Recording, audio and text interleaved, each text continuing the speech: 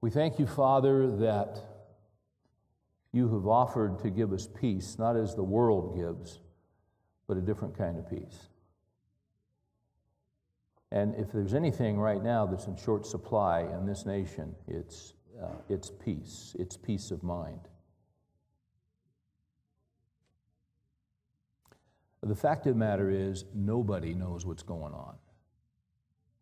And the fact of the matter is that nobody can get their arms around this thing, and nobody can control it. Now, some men are making some attempts, but our trust is not in them at all. Our trust is in you. Those who know thy name will put their trust in thee. And because you have revealed yourself to us, because we have seen you work in our lives, because we read your book and we read the history in the Old Testament and how you worked among the people of Israel, and we see what you did and how you revealed yourself, and we see the different names that you have which express portions of your character. Well, because of that, we can have peace. Not as the world gives, but peace of mind when everything is in turmoil. And we're grateful that we don't need drugs, and we're grateful that we don't need booze. We just need you. That's what we need. In thy presence is fullness of joy.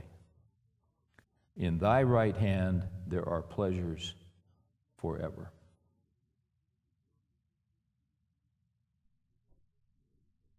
So we are very grateful that you have worked in our lives in such a way that we would, on a Wednesday night, be in a room to study the Bible. That's not how we started out. That wasn't our inclination. But you pulled us in and you drew us and you did a work in our hearts and you've given us a hunger to know you. And in the midst of turmoil and in the midst of people who are anxious and worried and unsettled,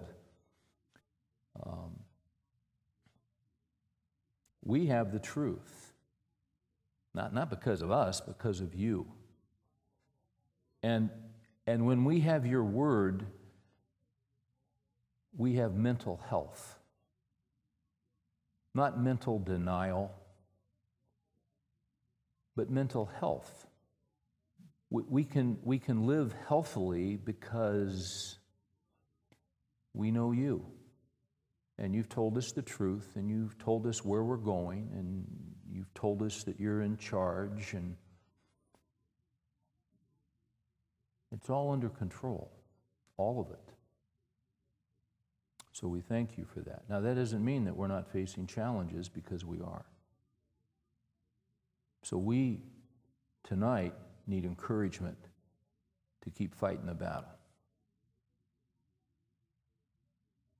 I imagine most of us in here all need a shot of vitamin B12 just to sustain us and to give us energy. So we're asking you to do that tonight. Different guys sitting in different rows have different issues and are facing different threats and different concerns, and you know every single one of them.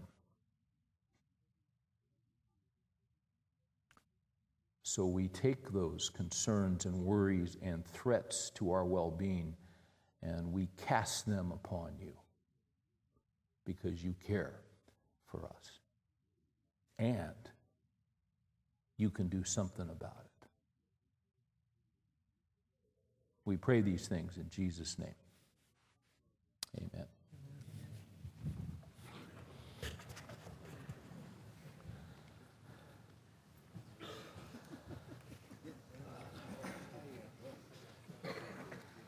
Well, last week we left Joshua and Caleb at a place where they didn't want to be. We've been working our way through a study on giants, and just a quick summary, and if you're here for the first time, basic premise is, if you're going to be used by God, if you have a desire for God to use you, if you have a desire for your life to make a difference, if you're going to be used by God, then you are going to have to fight the giants. And we base that on Numbers chapter 13. When they went into the land, the 12 spies, you know that story. They checked out the promised land. They came back to Moses and Aaron and all the people, and they gave the report, and they went over the facts. And one of the facts is it's a great land, but another fact is that the land is full of the Anakim, the giants, a literal race of giants that these people could not physically handle. All of these ites, they were highly developed civilizations. They had iron chariots. They had the latest technology. Israel had none of that stuff. But when they came back, 10 of the 12 spies gave a report, and they said, yeah, it's a great land. But basically they said, there are giants in the land. There are these long necks, and we cannot take these guys. We are not able. Joshua and Caleb, and when they gave that report, they panicked the people. Joshua and Caleb stood up and said, look it, God will fight for us. He just kicked tail in Egypt. We saw him do 10 miraculous things. We saw him take us through the Red Sea. If God could do all that stuff, why can't he take these giants? Well, he can take the giants. But they were panicked. They weren't thinking clearly. They weren't thinking. Of those 12 men, the only ones we remember are Joshua and Caleb, because Joshua and Caleb were willing to fight the giants, because Joshua and Caleb were not panicked.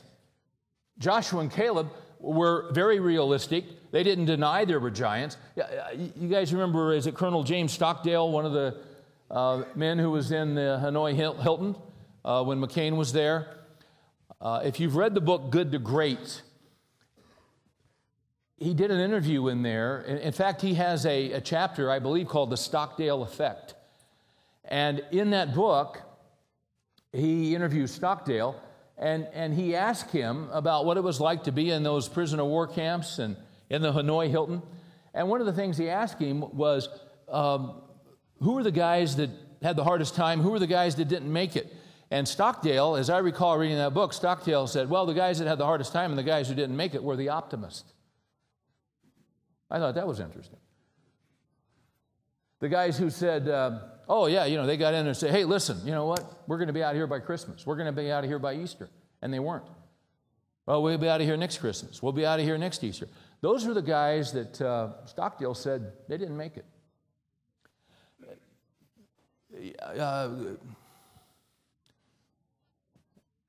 The guys who made it were not the optimists. The guys who made it were the realists. You want to deal with what's in front of you. You want to deal with what's there. You want to deal with reality. We've all heard of dysfunctional families. Well, the hallmark trait of a dysfunctional family is they don't deal with reality. Dad's a drunk, but nobody talks about it. Dad beats up mom. Nobody says anything. You just kind of walk around on eggshells. Women whose husbands are abusing their daughters don't talk about it. They're not dealing with reality. You have to deal with reality. You have to deal with what's in front of you. And Joshua and Caleb were mentally healthy men. Did they deny they were giants? Did they get up and say, oh, no, they aren't giants? Really, no, they said, no, yeah, they're giants. You bet they're giants. But so what? Who gives a care if they're giants? Look what God has done. Look what God has shown us. Look at his power. He created the giants, for crimini's sake. I mean, he's the one who put them there. And he gave us this promise that he's going to give us this land. And if we'll trust him, we'll go in there. And look at, when he told us the promise, when he told Abraham, Isaac, and Jacob, for all these years he's been saying, this is your land, and now we finally got a green light. Back when he first gave the promise, he knew there were giants in there. That's nothing new to him. So are there giants? Yeah. Is that a problem for God? No. Let's go. God will give it to us. Joshua and Caleb were thinking. They were thinking. They weren't working off their emotions. Emotions are important, but in our lives, emotions cannot be central. How I feel cannot be the most important thing about me. That might work for Oprah, but it doesn't work for, and it doesn't even work for her, although she's done quite well off that.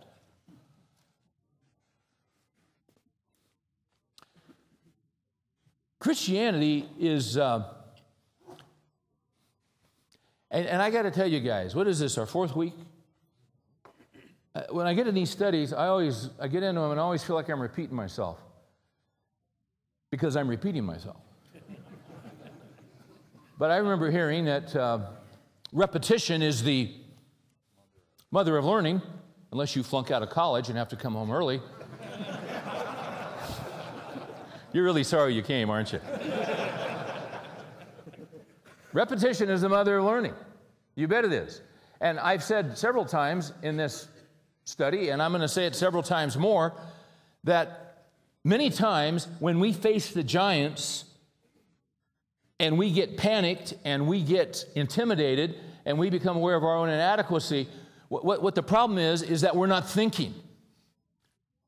Martin Lloyd-Jones, the brilliant expositor who died in 1981, pastor of Westminster Chapel in London, before he was a pastor,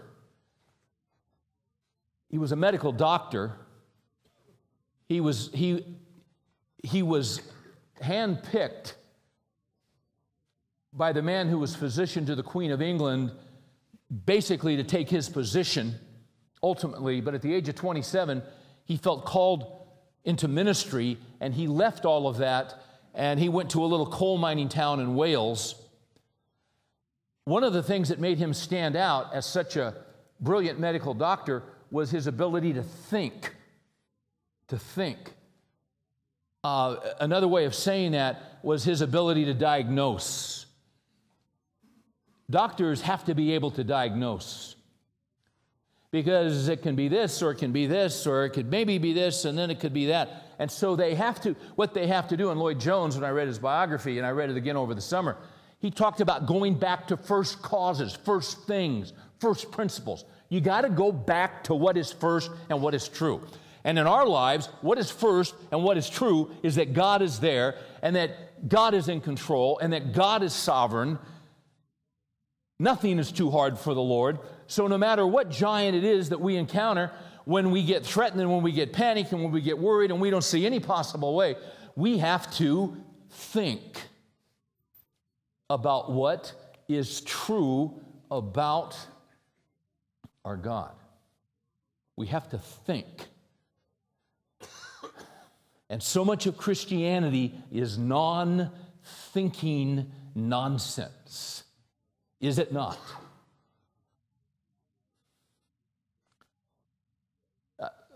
So much of it is heresy, the health and wealth gospel, which we hear so much on Christian television.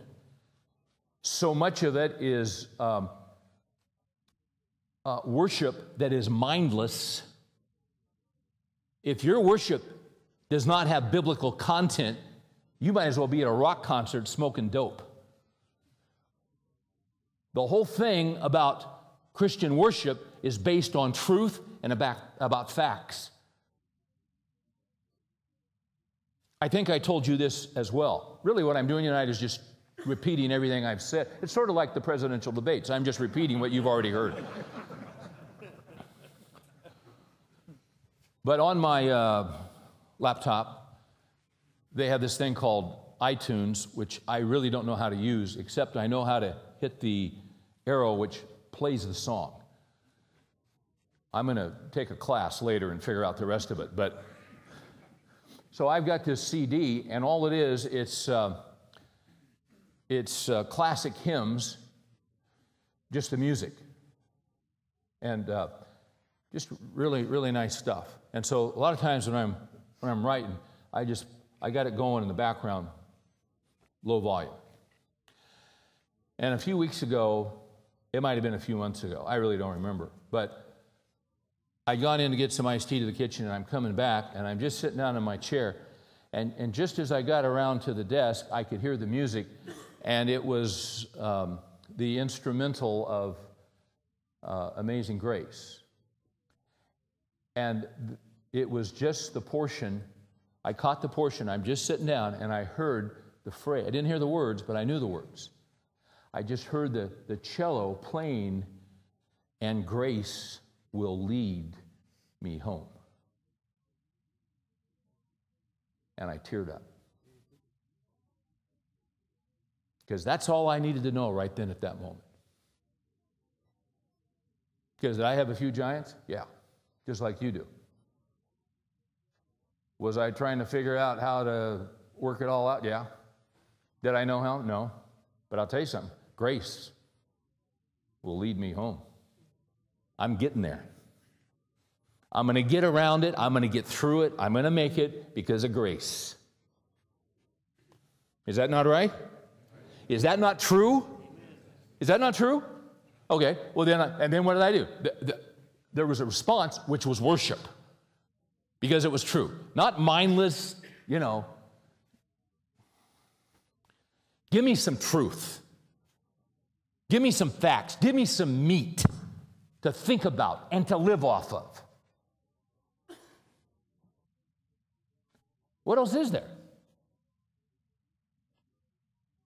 least that's what Joe Friday said. Remember that?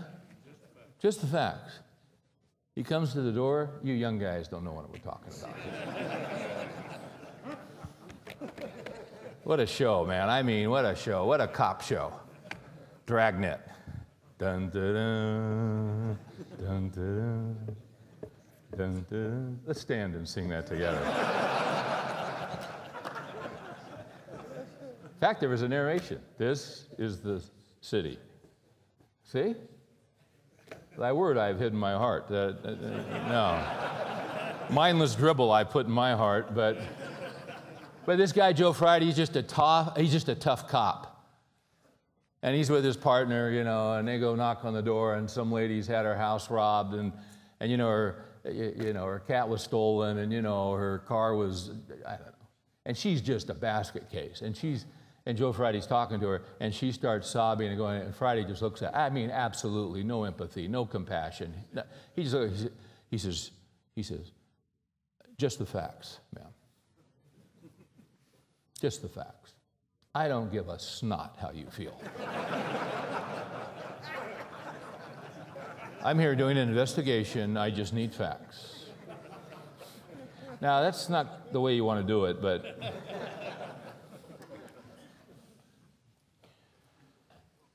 Okay, Joshua and Caleb. And what we've been talking about is, as we're looking at this, we find out that there are different giants that we face. And last week, what we discovered is that basically they're facing a giant that they probably never thought they'd faced before. And in summary, they're facing the giant of dealing with the consequences of panicked decisions made by poor leaders and panicked followers that will negatively affect them and their family and their nation for a generation. That's what happened to them when the 10 spies said they wouldn't trust God, and then they caused panic to go through all of the people. And if you look in Numbers 14, and let's look in Numbers 14 one more time. If you look in Numbers 14, because of the unbelief and because of the panic and the refusal, the mindless, idiotic refusal to trust God for their future and to handle the giants, what happens in verse 14, chapter 14, of verse 36, here's what God does with those 10 leaders. As for the men whom Moses sent to spy out the land and who returned and made all the congregation gumble, I did it today and I did it again. Made all the congregation grumble against him by bringing out a bad report concerning the land, the 10 spies. Even those men who brought out the very bad report of the land died by a plague before the Lord. So you know what the Lord said? He said, you guys are history. Boom. And he just removes them. Now, one of the reasons he removed them is that they assailed his name and they assailed his character and they assailed his promises, because one of the things that they said is, if you look at 14 and you look back at verse 3, why is the Lord bringing us into this land? To fall by the sword? No, he said he was bringing you into the land to give you the land. The cities you didn't build, the houses you didn't build, the vineyards you didn't plant. Our wives and our little ones will become plunder. Would it not be better for us to return to Egypt? Okay. Then note, if you will, verse 29. Your corpses will fall in this wilderness, even all your numbered men, according to the complete number from 20 years old and upward, who have grumbled against me.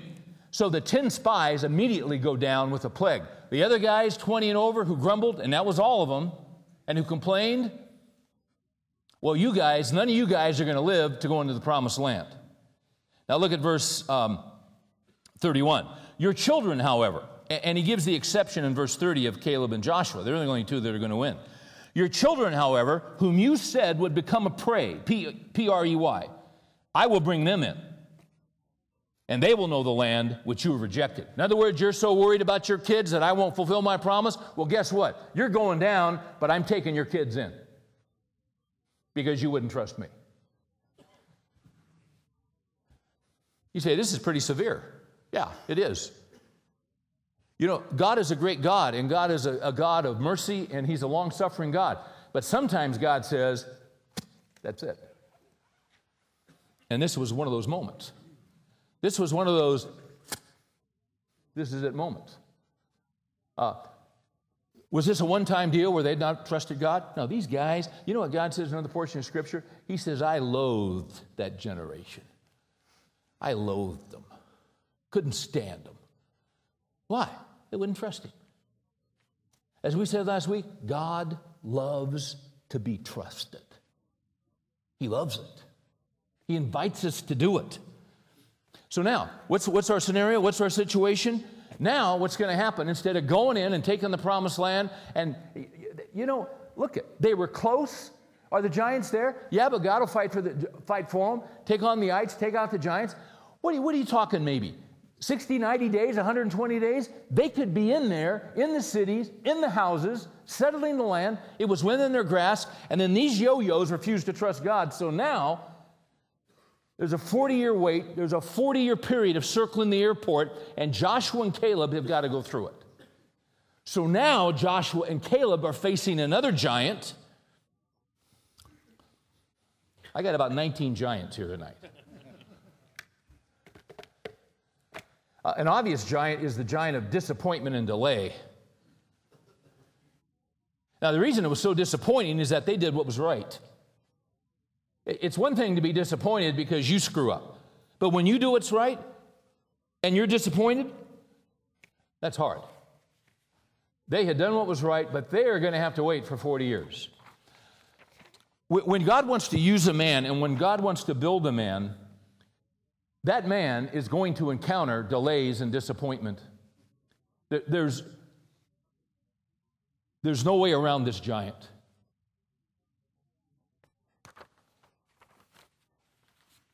I noticed no one said amen to that. Let's hear it for disappointment. Let's hear it for delays. Someone came up to me before I got started and gave me a license plate. And they said, is that yours? And I said, yes. And then they had something to say about the way I was driving on the way here tonight. And I said, you're exactly right. I didn't want to be delayed. Because I would have been disappointed. Let me tell you something, guys. If God's going to use you at some point in your life, you're going to encounter the giant of disappointment and the giant of delay. John Newton, a great pastor, who had much depth, wrote hundreds of hymns. We just quoted a line from Amazing Grace. He was quite a man. He was quite a sinner in his early years, as you know. A slaver, probably from all of his debauchery and sexual exploits in the ports and raping slaves in his drunkenness. Probably a case could be made. He probably was carrying some venereal disease. But God turned him around and greatly used him. He had a period in his life where there was a great disappointment and a great delay of 5 years. God was doing a very, very deep, deep work in his life. And he knew God was calling him to be a pastor, but he could not get anyone to ordain him. He was so notorious. But God came through in his way, in his time. In 1767, August 17th, Newton wrote a personal letter to someone who had written to him because they were struggling with the timing of God. And I want to read this to you. There's great wisdom here for those of you dealing with disappointment and delay. And could we say that if the papers are correct, there are a lot of people right now in regard to their plans for retirement and who are somewhat disappointed because it's going to be delayed, because $2 trillion has been lost in the last, 12, 15 months? So a lot of people are having to recalibrate, change plans, what they had hoped to do. Maybe you've already retired, but because of the hit you took this week or last week, you're going to have to go back and do some work. I mean, I don't know. But I'm telling you, somebody in here has been affected by this. Listen to what Newton says. It is indeed natural to us to wish and to plan, and it is merciful in the Lord for him to disappoint our plans. Don't you love these old guys? Where do they come from? They have such a different take on life, don't they? Let me read that again. You wonder if this guy is not on some kind of medication when you first read it. But you know he isn't. You know he's right. It is indeed natural for us to wish and to plan, and it is merciful of the Lord to disappoint our plans and to cross our wishes. For we cannot be safe, much less happy, but in proportion as we are weaned from our own wills and made simply desirous of being directed by his guidance. Now, we don't need to read anything else except that. I'm going to go ahead. But is that not true? We need to be weaned off what we want and become committed to what he wants. This truth, when we are enlightened by his word, is sufficiently familiar to the judgment of our thinking, but we seldom learn to reduce it into actual practice without being trained a while in the school of disappointment. I'm going to tell you something. The best leaders have not gone to Harvard. The best leaders haven't gone to Yale and Stanford and Cambridge and all that nonsense. The best leaders have been in the school of disappointment. Haven't they? You know that to be true. The schemes we form look so plausible and convenient that when they are broken, we are ready to say, what a pity. We try again, and with no better success, we are grieved and perhaps angry and plan out another, and so on. At length, in a course of time, experience and observation begin to convince us that we are not more able than we are worthy to choose a right for ourselves. Then the Lord's invitation to cast our cares upon him and his promise to take care of us appear valuable. And when we have done planning, his plan in our favor gradually opens, and He does more and better for us than we either ask or think. Is that not true? When we finally back off of what we want and begin to realize that, you know what, I need to go with this and go with what He wants, even though I don't get it, even though I don't understand it. Is that not the best route? The mind of man plans his way, but the Lord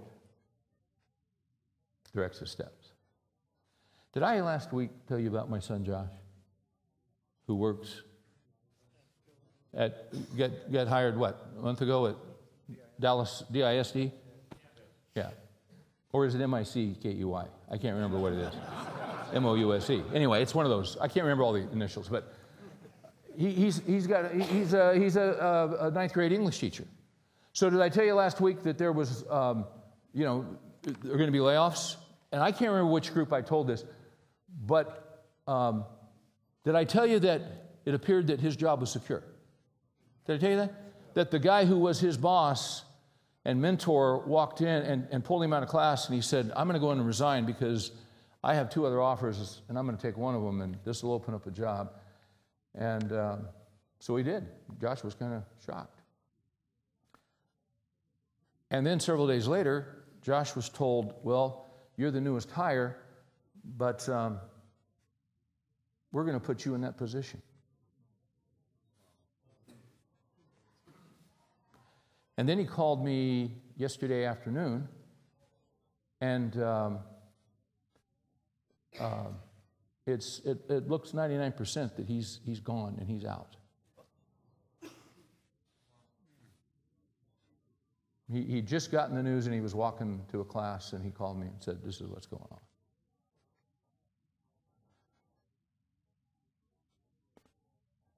Now, has Josh got the year planned out? Oh, yeah. In fact, he's got the year, and he's got the next year planned out.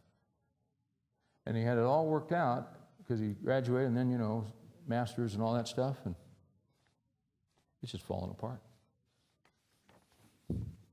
The mind of man plans his way. See, here's good. The mind of man plans his way, but the Lord directs his steps. Has that ever happened to you? Is that not a cracker? And isn't that great? Because what the heck do we know? Right? I mean, look at you. And look at me. I mean, we don't know what the snot we're doing, do we? No. But does he have a plan? Yeah. Okay. So you know what? This disappointment stuff, is it disappointing? Sure, it's disappointing. This delay stuff, does it tick us off? Yeah. But you know what? Next paragraph. Newton, who knew it full well, I can hardly recollect a single plan of mine of which I have not since seen reason to be satisfied, that had it taken place in season and circumstance, just as I proposed, it would, humanly speaking, have proved my ruin. Or at least it would have deprived me of the greater good the Lord had designed for me. We judge things by their present appearances, but the Lord sees them in their consequences. If we could do likewise, we should be perfectly of His mind. But as we cannot, it is an unspeakable mercy that He will manage for us, whether we are pleased with His management or not. And it is spoken of as one of His heaviest judgments when He gives any person or people up to the way of their own hearts and to walk after their own counsels. The worst thing that can happen to you is for God to let you go the way that you want to go. Is that not true? I'm telling you, these old dead guys, they got some prime rib, don't they? So see, Joshua and Caleb, was it disappointing? I mean, 40 years, yeah. Are some of us disappointed? Yeah. Delay, okay, so what do we got to do? We got to stop, we got to back up, and we've got to think. What the heck is going on here? Well, the mind of man plans his way. I had this all laid out. I don't get this, and I don't like this. But God, you're up to something. Do I see it? Do I know it? No. But you know what? Lord, would you help me here? Would you help me? I said this the other day. I'm only 59 years old this month. I know you can't believe that. You know what? I'm almost 60. You're worthless when you're 60.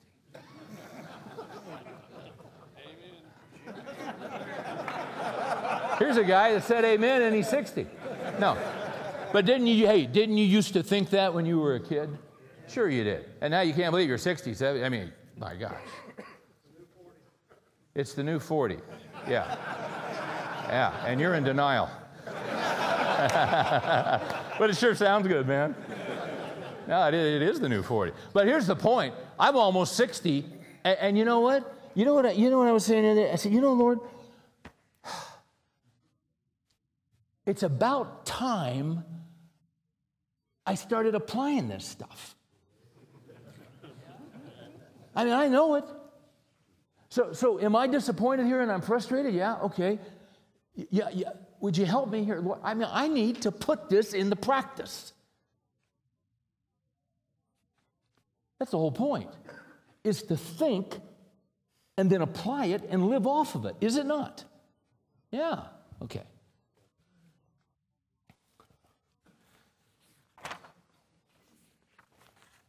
I got another old dead guy. Or I did.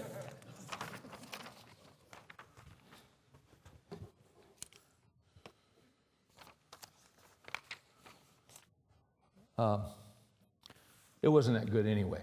We'll just... This guy, John Oxenham, I don't know where it is. It was actually pretty darn good. This guy, John Oxenham, that ticks me off. Hey, wait a minute. Wait a minute. Have you ever seen Chuck do this on Sunday morning? No, he never does. He's always got it right where it's supposed to be. Okay, forget it.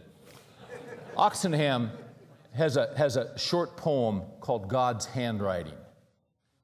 And it's basically what he's saying is we have a lot of trouble making out God's handwriting.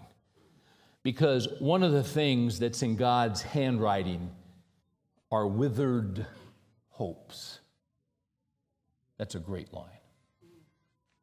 Withered hopes. We love to be hopeful. We love to be optimistic. But sometimes those hopes, they just wither. They just wither. Someone needs to wither that kid over there. In Christian love, of course.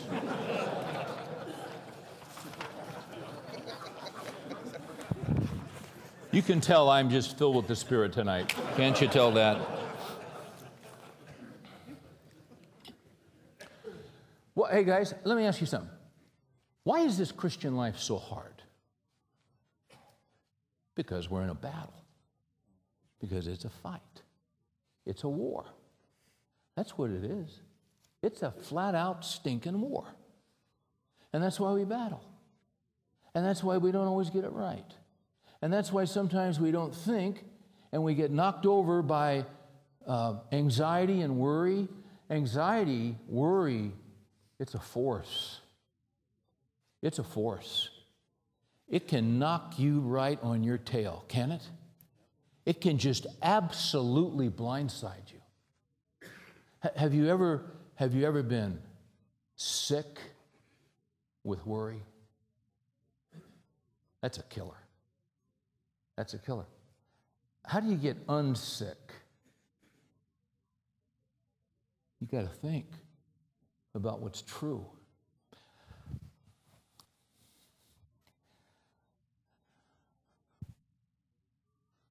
Is this Central Time here in Texas? It is. Okay. I want you to go with me to Deuteronomy 32, because what's going to happen now is that, and what I want to show you guys, I want to show you one of the most boring and depressing passages in all the Bible. And what you may want to do is commit this to memory. Deuteronomy 32 is basically... No, I want Numbers 32. I'm sorry. I'm going to Deuteronomy next. See, you can tell I'm Overprepared. I'm what? Overprepared. Well, that's a nice term. Thank you, Ryan. I was going to just say screwed up is what I am here tonight. Go to Numbers 32 and then we're going to Deuteronomy. But I want you to, Numbers 32 is kind of the depressing passage, because what you've got going on here, and actually it's Numbers 33. My gosh. I'm trying to think what I ate or what pills I took before I came over here. Maybe that's why I was driving so erratically, sir, and you... Yes, okay.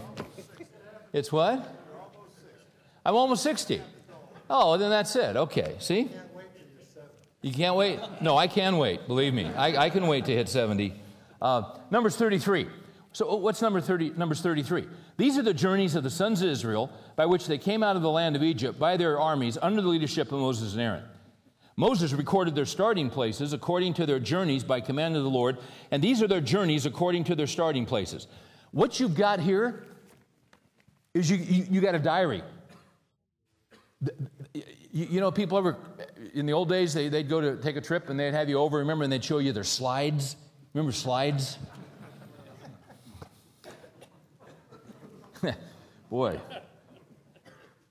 This whole chapter is an account. Look at verse 11. Here's some familiar territory. They journeyed from the Red Sea and camped in the wilderness of Sin. Then they journeyed from the wilderness of Sin and camped at Dophkah. Now, you know what's interesting about a lot of these places? Just look through, just kind of scan through that. Just kind of scan through that list. Do you know we don't even know where most of these places are? But can I tell you this? That's a list of their wandering. Most of this list after the Red Sea is a list of their wandering in the desert for 40 years. This list describes the life of Joshua and Caleb for 40 years. And can I tell you something? There's not much there. For 40 years, they are facing the giants of maintenance and monotony. It's just the same thing. I actually looked at a map today in the Old Testament commentary that Dallas Seminary put together. One of the profs put together a map. He tried to figure out all the places in Numbers 33. Took a map of Israel. And you know, he says in there, this isn't for sure. And I'm looking at this thing, this 40-year wandering in the wilderness, and you know what it looked like? It looked like a 3-year-old. It made absolutely no sense whatsoever for 40 years. Now, that's where some of us are. We've asked God to lead us. We've asked God to guide us. We've asked Him to direct us. And what's going on in our lives, to us, make absolutely not a whit of sense. And we're looking for answers, and do you know what? There are no answers right now.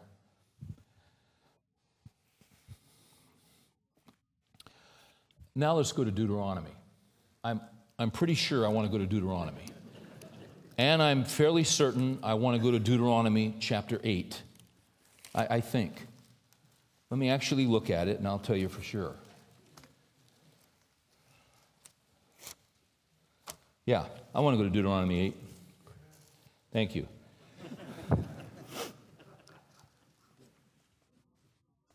Now, this is an account of what was going on when they were facing the giant of delay and discouragement, wandering for 40 years because their plans had been turned upside down. When stuff happens to us, when you have your financial plan, when you have your investments and you have all this stuff and you've got your anticipated rate of return and therefore you make decisions off that and all that stuff, and you know, usually it works. It's not working now. But you should understand, this is very, very important. If you've had a significant setback, if you've had a significant reversal, I get Chuck Colson's email, his little breakpoint commentary that's on the radio, and I was reading it this afternoon, and he was talking about the fact that, you know, he too has been very concerned about the finances and what's going on in our nation, and, you know, he's taken some hits on his personal finances, as many people have. And he was up praying one day this week and bringing all this before God, and it kind of hit him that, you know what, God, this is exactly where you want me to be. It's okay that I'm here. Here I am praying that you'll fix this and fix this, but in actuality, this is precisely where you want me to be, because you have me ministering to people who are also there. So why should, if people I'm ministering to are there and delay and disappointment and all this, he ministers to prisoners, why should I not taste that? Why should you not taste it? What we have to understand, guys, is if you've taken a hit, if you've had a setback, if your plans have been topsy-turvy, I was sitting in Wisconsin this weekend. I was doing a conference and sit down at the table, everybody's eating breakfast. Sit down with these guys, and they weren't from Wisconsin, they were from Indiana. And in about 10 minutes, I'm just, hey, what are you guys doing? We came over, you know, okay, great, what do you do? Well, they all work in the RV industry. Or let me put it this way, they used to. One of them used to, 3 of them are hanging on by their fingernails. And all that whole industry in Indiana, it's withering. It's withering. It's just withering. And we sat there for 30, 40 minutes and talked about the sovereignty of God. And that they are there, and you've lost your job, and God knows, and it was His plan. And He has a chapter already written for you that you can't see. And He's going to deliver you, and He's going to make a way. And my God shall supply most of your needs, according to His riches. That's in the Greek. Actually, that's in the Portuguese. I don't know what it is. It's not in the Bible. And my God shall supply? Really? Really? See, that's easy to believe when you got a job. Is it not? My God shall supply all needs. As I go to the bank and deposit the check. But when there is no check, and there is no bank, come to think of it, just kind of popped in my head for some reason.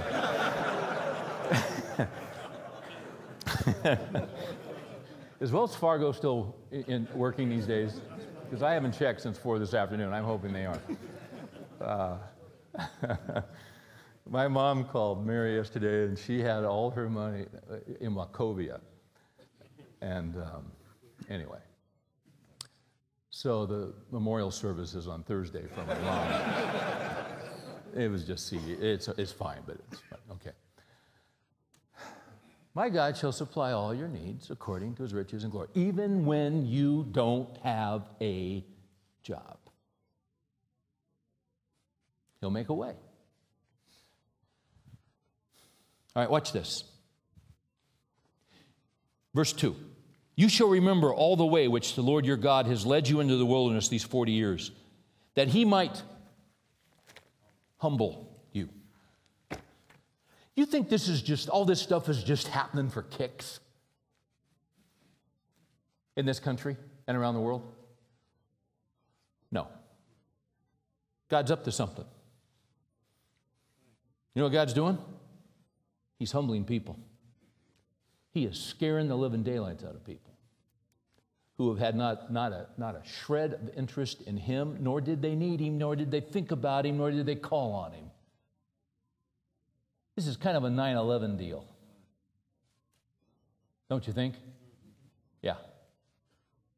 See, when you get 9/11, you start thinking about God. You quit screwing around with your life for at least 3 or 4 days.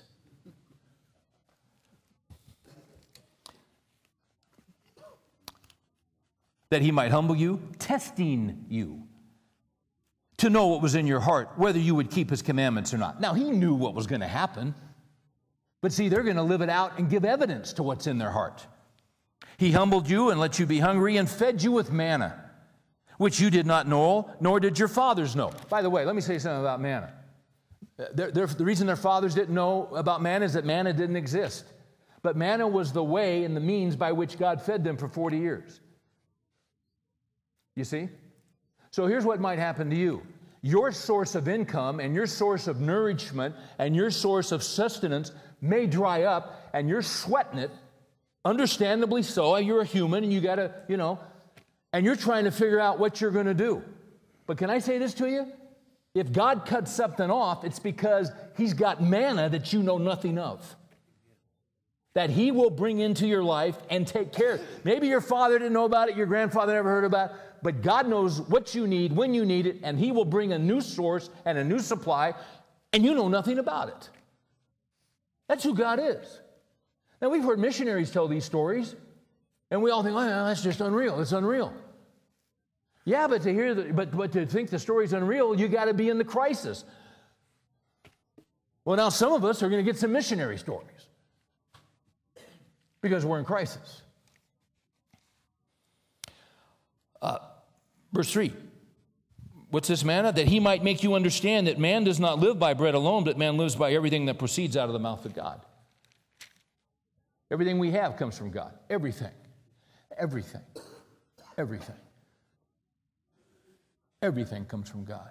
Gasoline comes from God. Water comes from God. I found that very interesting last year when the governor of the state of Georgia, there's this lake north of Atlanta called Lake Lanier. I've been up there quite a few times. Huge, huge. It's the water reservoir for Georgia and for Atlanta. And Lake Lanier got down, there was more water in a kiddie pool than Lake Lanier. And they got so desperate, you know what the governor, I think it was either the governor, no, it was the governor of Georgia. They got so desperate. You know what the governor of Georgia did? He called for a day of prayer.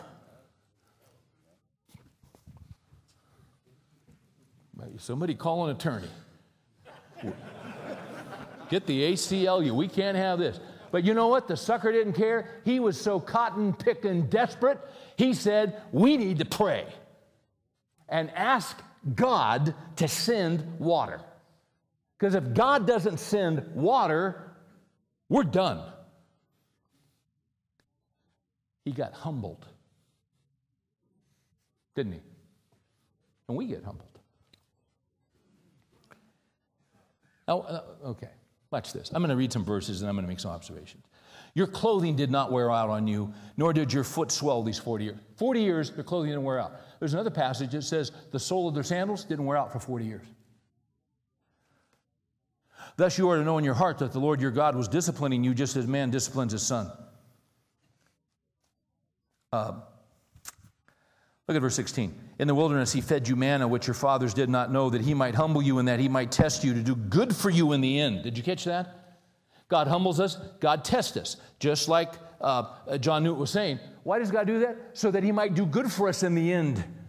We go through these trials. We go through these hardships. We go through these. We're in an economic wilderness right now. Why do we go through this stuff? That God might do good for us in the end. You know, there's a verse in 1 Timothy chapter 6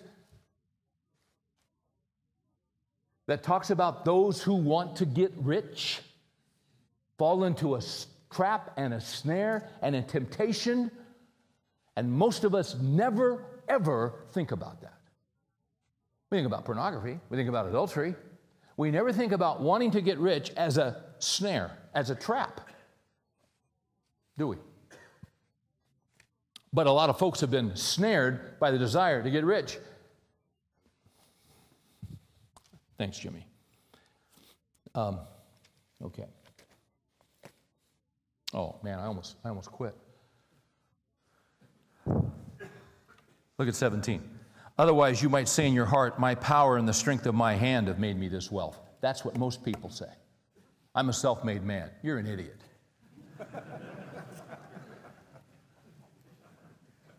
Where'd you get the energy to work? Why is it you don't have cystic fibrosis? Why is it you don't have shriveled lungs? Because of the goodness of God that enables you to get up and do whatever you do. Why is it that you can work with your hands? Or why is it that you can do surgery on somebody? Or why God gave you the ability and the capability and the mind? Did He not? Yes, He did. What did God give you? Where did you get the ability to think rationally and to understand concepts and to relate them one to another? It is He. Look at 18. But you shall remember the Lord your God, for it is He who is giving you the power to make wealth. You're making wealth? God gave you the power. God gave you the ability. God gave you the strength. God gave you the gifts. Okay. Let me make some observations as we wrap this up. They were in the wilderness for 40 years. We're in the economic wilderness. How long are we going to be in there? 40 years. Who knows? No, don't worry. I don't know. Does it matter how long we're going to be there? Honestly? Does it matter? No, it really doesn't matter. Is God going to take care of us? Is God going to make a way? If you've lost 50% of your retirement and your net worth, let me ask you a question. Is God going to make a way for you and provide for you all the days of your life until you go to heaven? Is He? Okay. Yes, He is. And in your gut, you know that to be true. But see, we don't like losing 50%, or we don't like it. Well, that's fine. But once again, what does Newton say? If God gives you everything you want, that's the worst thing God could ever do for you. Let me just lay out just a couple of truths. As we find ourselves as Christians in an economic wilderness, saying, may I say this? We need to handle this economic wilderness different than men who don't know Christ. We need to act like men.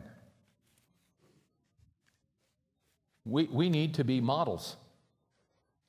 We don't need to be frantic. We don't need to be wringing our hands here, guys. I mean, quite frankly,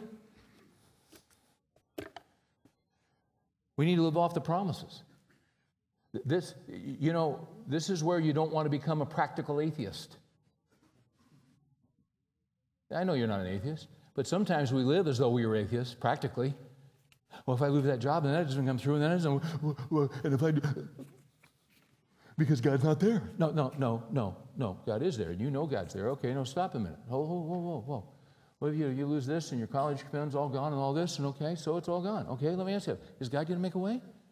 Well, He's going to make a way.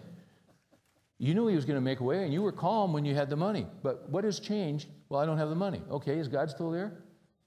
Okay, so nothing's changed. All right? Right? Okay. I mean, don't be an optimist here. Be a realist. All right, let me give you, I don't know. I got 4 here. Maybe I'll do 4, maybe I'll do 3. We'll see how you respond. Here's number 1. God is your banker. Okay? He's your banker. Not Bank of America, not Wells Fargo. God's your banker. And my God shall supply all your needs, according to His riches and glory. Be anxious for nothing, but in everything by prayer and supplication with thanksgiving. Let your request be made known unto God. And the peace of God, which surpasses all comprehension, shall guard your hearts and minds in Christ Jesus. God's your banker. Here's number 2. God's your provider. You say that's the same thing. It is. I just wanted to say it a different way. One of God's names is Jehovah Jireh. You know what it means? The Lord will provide. It means the Lord will see to it. Does God know what you need? Yeah. Yeah. Did God know you were going to lose your job a year ago before you lost it and everything looked good? Oh, yeah. Oh, yeah, he knew. Is he shocked? Is he stunned? No. Has he got something for you? Yeah. Can you see it right now? No. So what are you going to have to do? You're going to have to walk by faith. We don't walk by sight. We walk by faith. God is my provider. This is why, listen, it's in times like this that you go to Matthew 6. Jesus said, don't worry about your life, what you're going to eat, what you're going to wear. Your Father knows these things. So seek ye first the kingdom of God and His righteousness. All right? That means if pornography is going on in your life, you've got to take it on and deal with it. And not excuse it and not put it on hold. You've got to deal with it, and you've got to get some help, and you've got to talk to somebody that can help you fight that, because it's unrighteous behavior, and you know it in your heart. But you know what? You're sitting on your tail, and you're putting up with it. And I'm going to tell you something. You don't want to be screwing around with sin in times like these. Do you? Seek ye first the kingdom of God and His what? Righteousness. Quit messing around and start killing sin. He's given you power. He's given you grace. There's some brothers you can trust. You're going to have to listen, guys, this is no time. We're not playing church. This is no ice cream social thing here. It's getting hot and it's getting heavy.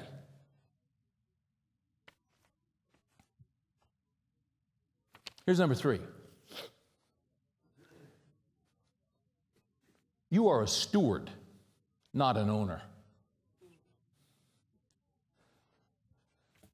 You don't own anything. See, one of our problems is we think we own it. You know, that IRA, that's yours. That's not yours. It's God's. You're just a steward. God is the owner. Our God is in the heaven. He does whatever He pleases. The earth is the Lord and the fullness thereof. It all belongs to God, all of it. What He does is He loans it to us. We're stewards. What's a steward? It's a manager. He entrusts a certain amount into our care, and we're responsible, and we give an account. So you don't own it. You're a steward, and you manage it to the best of your abilities. When George Mueller, here's his autobiography, the guy that had the orphanages in England. This is his biography. It's his journal with the daily accounts of what money was needed and what money came in. Why did he put this together? Why did he have this ministry to orphans? Well, there was a need. But he also said, the main reason I did the ministry to orphans, and by the way, he wouldn't tell anybody he had a need. He wouldn't ask anyone to give to the ministry. And, you know, he started out with some kids, and he got to 300, he gets to 900, he's got 2,000 kids, and he won't tell anybody he's got a need. He wrote everything down meticulously. And I'm reading it here the other day, and he's got 300 kids, and he's got 2 pounds. That's $2 or $4. This is where we are. Oh, but then that afternoon God brought in, and then God did this, and then God did this. You know why He did this? You know why He printed it? So that people would know that God is the living God. And one of the things this guy hits is, he says, we get in trouble because we think we're owners, but we're not owners, we're stewards. He writes in here, and I won't take the time to read it, he writes in here of a couple that had a heavy financial loss. I mean, they got hit. And they wrote to him, and they asked him what his advice would be for them. And he wrote back, and he said, if I were in that position and there was a heavy financial loss, he said, I believe that I would give a thank offering to God because He didn't take it all.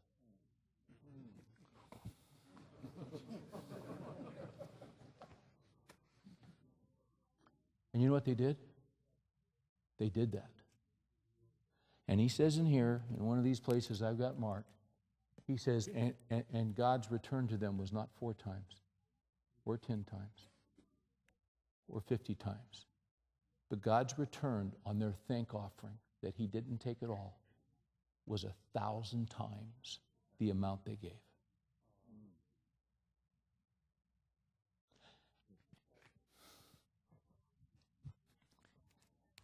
Isn't that a great story? But they took a hit. It started with a financial hit. It started with financial loss, delay, disappointment. But see, God turns it for our what? He turns it for our good. Okay. Can you guys go 5 more minutes? We're 10. 15. They're good. Okay. All right. I don't need that much. But I wanted to wrap it up. There was one place in particular I'm going. And the orange slip right here that fell out, just par for the course tonight, guys. Because this is a big book, and I'm trying to find this spot. Okay, I found it. So here's where I'm going with this. And number 4 is actually this.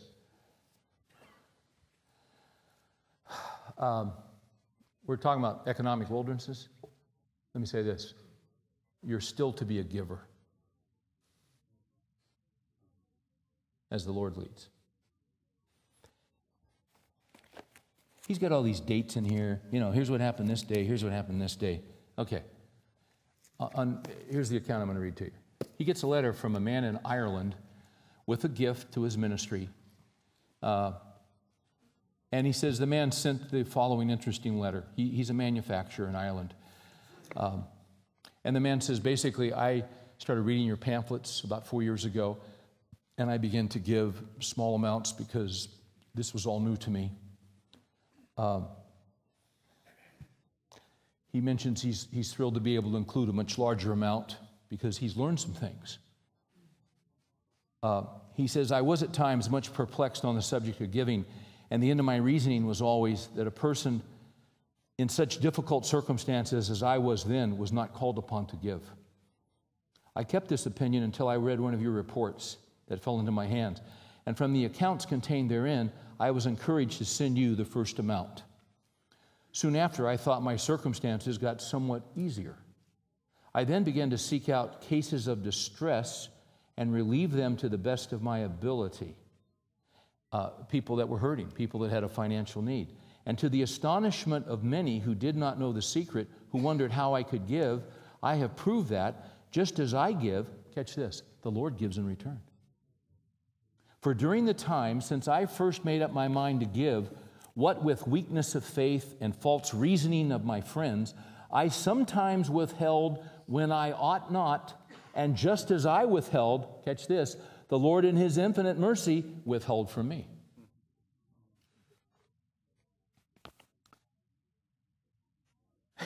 I'm reading this yesterday morning. And the next sentence says, during the panic, which has yet scarcely passed over us, I dealt out to all who came within my reach, according as I considered the circumstances required. And the result is that although many in the same trade as mine have almost been ruined, it has been the most prosperous year I have had since I commenced business. I'm reading that and I go, the panic has scarcely passed. And I go, what year is this? And you know what it says? 1857. And I thought, Jeremiah Lanphier. Do you know that there was a tremendous move of the Spirit of God that began in all places? New York City. In 1857, there was a young man named Jeremiah Lanphier. He'd been hired by a church that was dying in downtown New York City. And he was young, and he was full of energy. And Lanphier began to pray and ask God to use him. Lord, what can I do? What can I do? And God put it on his heart that what he ought to do is just simply call for a prayer meeting And he started it on September 27th in 1857, and he just printed some handbills and gave them out around Wall Street. We're going to pray in the back of this little rectory building for 1 hour from 12 to 1. 12 o'clock, he's there. He's by himself. At 12:30, one man walked in. Between 12:30 and 1, 5 other guys showed up, so he had 6 guys. The next week, he had 12 guys. 6 months later, there were 10,000 guys meeting for prayer in New York City. You know why they were meeting for prayer? Because there had been an absolute economic collapse. There was a panic in New York City. The railroads went under. The banks were going under. And guys were panicking like crazy. And what God did, you see, in a matter of weeks, it went from 6 to about 200, then it went to about 400, and then the panic hit. And they had to have these different locations, and as they had to move and set up different locations, they were ready for what happened, because when the panic hit, suddenly all these men who never thought about God needed God, and this panic spread all over. Go Google 1857 bank panic. It hit Ireland, it hit England, it hit Europe. And do you know within 2 years of that panic hitting, that Edwin Orr, the great church historian, estimates that over 2 million people came to Christ in the United States alone because they lost everything they had been trusting in. And even in Ireland, there was a man who was in business, who was trying to figure out what to do, and he read a pamphlet on giving. Jesus said, "Give, and it shall be given unto you." So he began to do that as God led him, even though it was an economic wilderness, even though there's a panic, even though there's a crisis, and even as others in his manufacturing community are going under. What's God doing? Most prosperous year he ever had. You know what this man did? He read the Bible and he thought, and he lived off it. I suggest that we go and do likewise. We thank you, Father, for your provision. Encourage us. Give us the guts to keep going and to trust you completely and to think. In Jesus' name we pray. Amen.